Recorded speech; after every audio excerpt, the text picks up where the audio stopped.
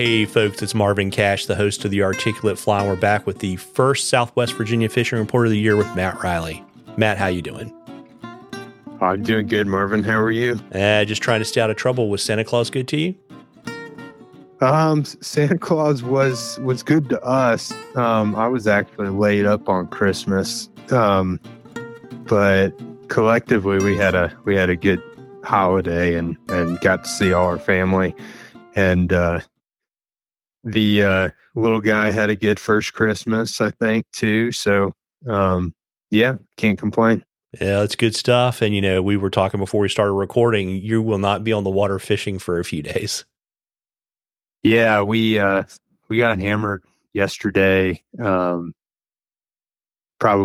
2 inches of rain. We got some snow today and last night, and we're looking to get maybe another half inch of rain later this week and into the weekend. Calling for some pretty brutal winter weather here too. Looks like about half the next week's going to be below freezing, and we've got some real heavy winds intermittently for the next week or so, as far as I can tell. So we're potentially knocking back for a little bit. Kind of looking forward to seasons to come and getting ready and all that stuff. So not a bad thing. Yeah, and so as that high water comes down, and you're going to have those cold temperatures, which may have, I guess, maybe an added benefit of pushing those guys into their wintering holes if they're not already there for sure. But what does that do, kind of coming out on the other side of high water on the muskie front? Yeah, so I very much like high water muskie fishing. It just, particularly on the New River, where we've got some big wide stretches of river where fish can kind of spread out. And at low water, it can be kind of tough, especially if you're working with somebody, new muskie angler or something, or you can't get a 70, 80 foot cast. It's kind of nice to have higher water that'll, quote unquote, push fish to the banks, make them a little more predictable, just make the river a little more full. But certainly, I bet we see our coldest water temps here in the next week or two of the year. And that may linger. It depends. Sometimes we see that into early February. Sometimes we don't. The winters have just been a lot less predictable here recently. But colder that water is and the higher it is, the more averse the fish tend to be to current. You really have to look for the, well-protected areas, partially because of, just the fish's, need for survival, but also because, it helps a lot of days to be able to fish pretty slow. So if you can find, very protected, kind of primo winter water and work flies real slow, lower in the water column, that's kind of the way to go, I tend to think. Yeah. And so from a fly front, that probably means you're fishing slightly more buoyant flies with a lot of deer hair, so they kind of hang a little bit. Yeah, there's kind of two ways you can go about it. So, in terms of, one thing, don't talk a lot about this. You talk about fly fishing for muskies. A lot of the fly patterns fall into, if you had to classify them like you do conventional lures, they fall into the glide bait kind of category.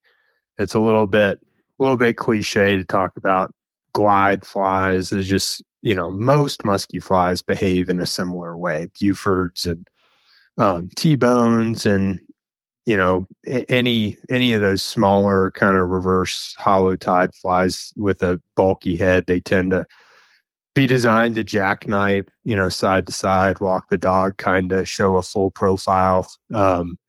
And so flies, yeah, you're right, with a lot of buoyancy, maybe a denser Buford head or just more butt in your bucktail tied in when you're hollow tying, that'll keep a fly, from sinking quickly on a sinking line and allow you to have more hang time. But the other thing you can do, you can also lighten up your line, use less dense fly lines like the, an I-35 scientific angler's line is something I use a lot in low water, or the next one up, just to slow your sink rate. And in the conventional world, a lot of guys in the dead of winter use what they call sucker baits or sucker style lures that they call them pull baits too. Basically, they're rubber or epoxy or hard bodied, with curly tails, lures that you basically just reel steady close to the bottom. So another thing you could do with the fly is go with a line that's not going to sink real fast, but it's definitely going to get a fly down there, and then have one that's not super buoyant that will sink, not on plane with the fly line, but faster than say a big Buford or something, and then just kind of maintain like a steady pull retrieve with a broadside shot here and there. That's another thing that you can play with.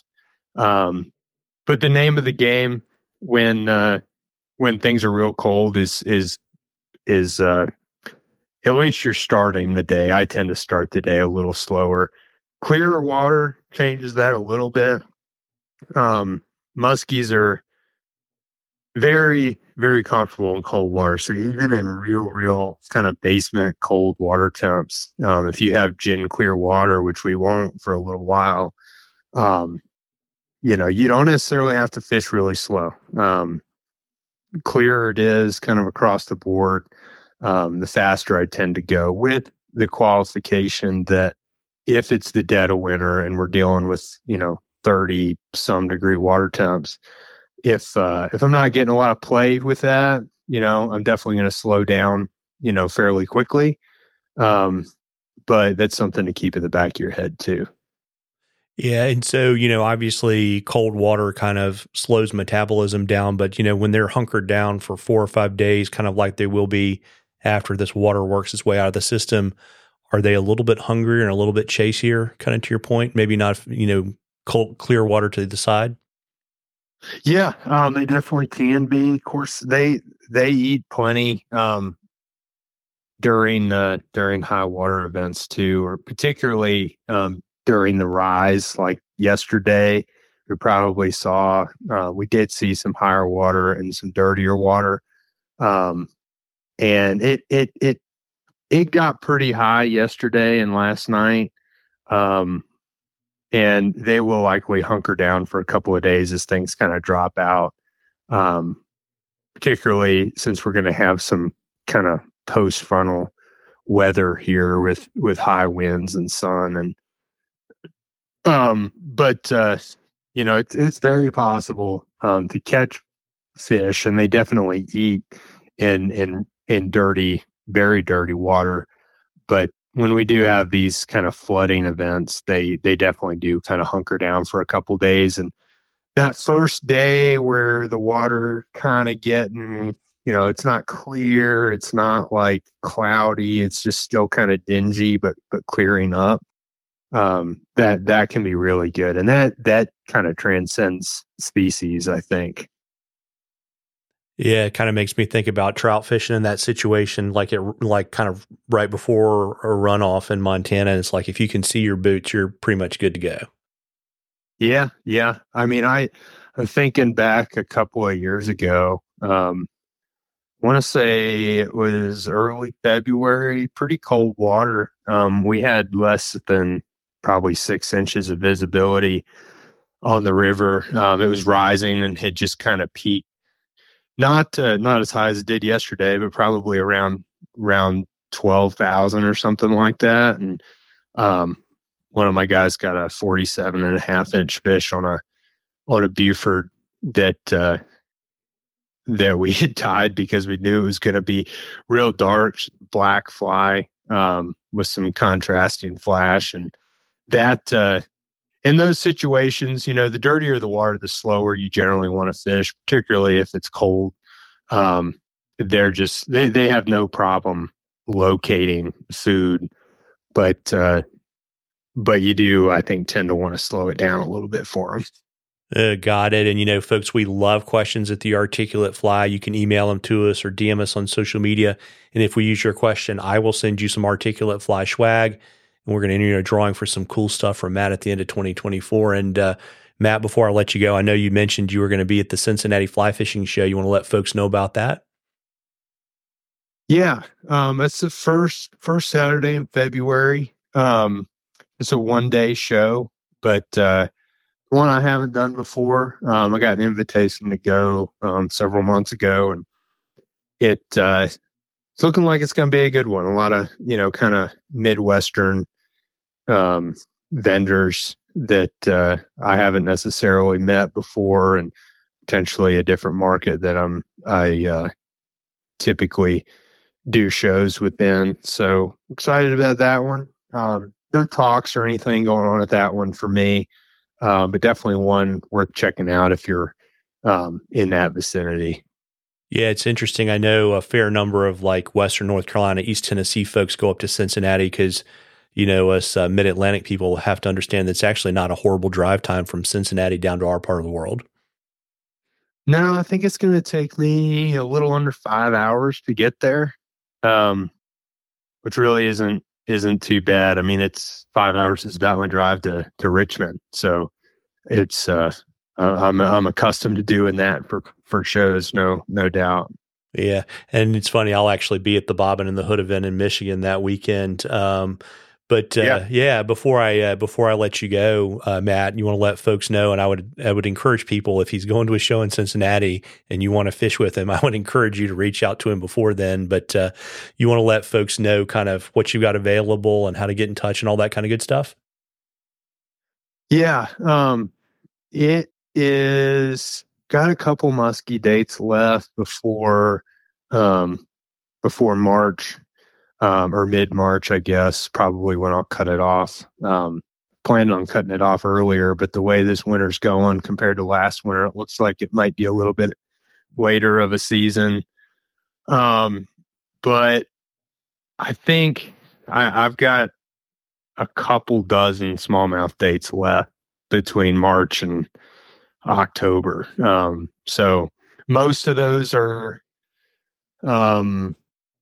I'd say like March and July, prime pre-spawn and prime summer.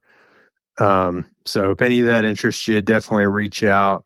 I still got some folks kicking some dates around, so it probably won't take a whole lot longer to fill them up. But yeah, definitely reach out. And like always, I always tell people, because things tend to go pretty quickly, always ask, just because dates do come available kind of last minute or on a rolling basis. And if nothing else, it's good to get acquainted with people and talk to new folks and figure out, what cool adventures we can plan for the future. So if you're interested in anything, just give me a holler and I'd love to talk to you. Yeah. And trout fishing is always an option too, right? Trout fishing's always an option. I've got a couple of guys on deck that are very dialed in on the mountain streams and the tailwaters that can get you taken care of there. And I'll do some of that too. I've just gotten real busy with other stuff, and I'm very wary of spreading myself too thin. So, yeah, that's always good. Well, there you go. Well, listen, I want to wish everyone a happy 2024, happy new year. And I hope, it's a little chilly right now, so go tie flies or go to a fly fishing show. Tight lines, everybody. Tight lines, Matt. Thanks, Marvin. Happy New Year.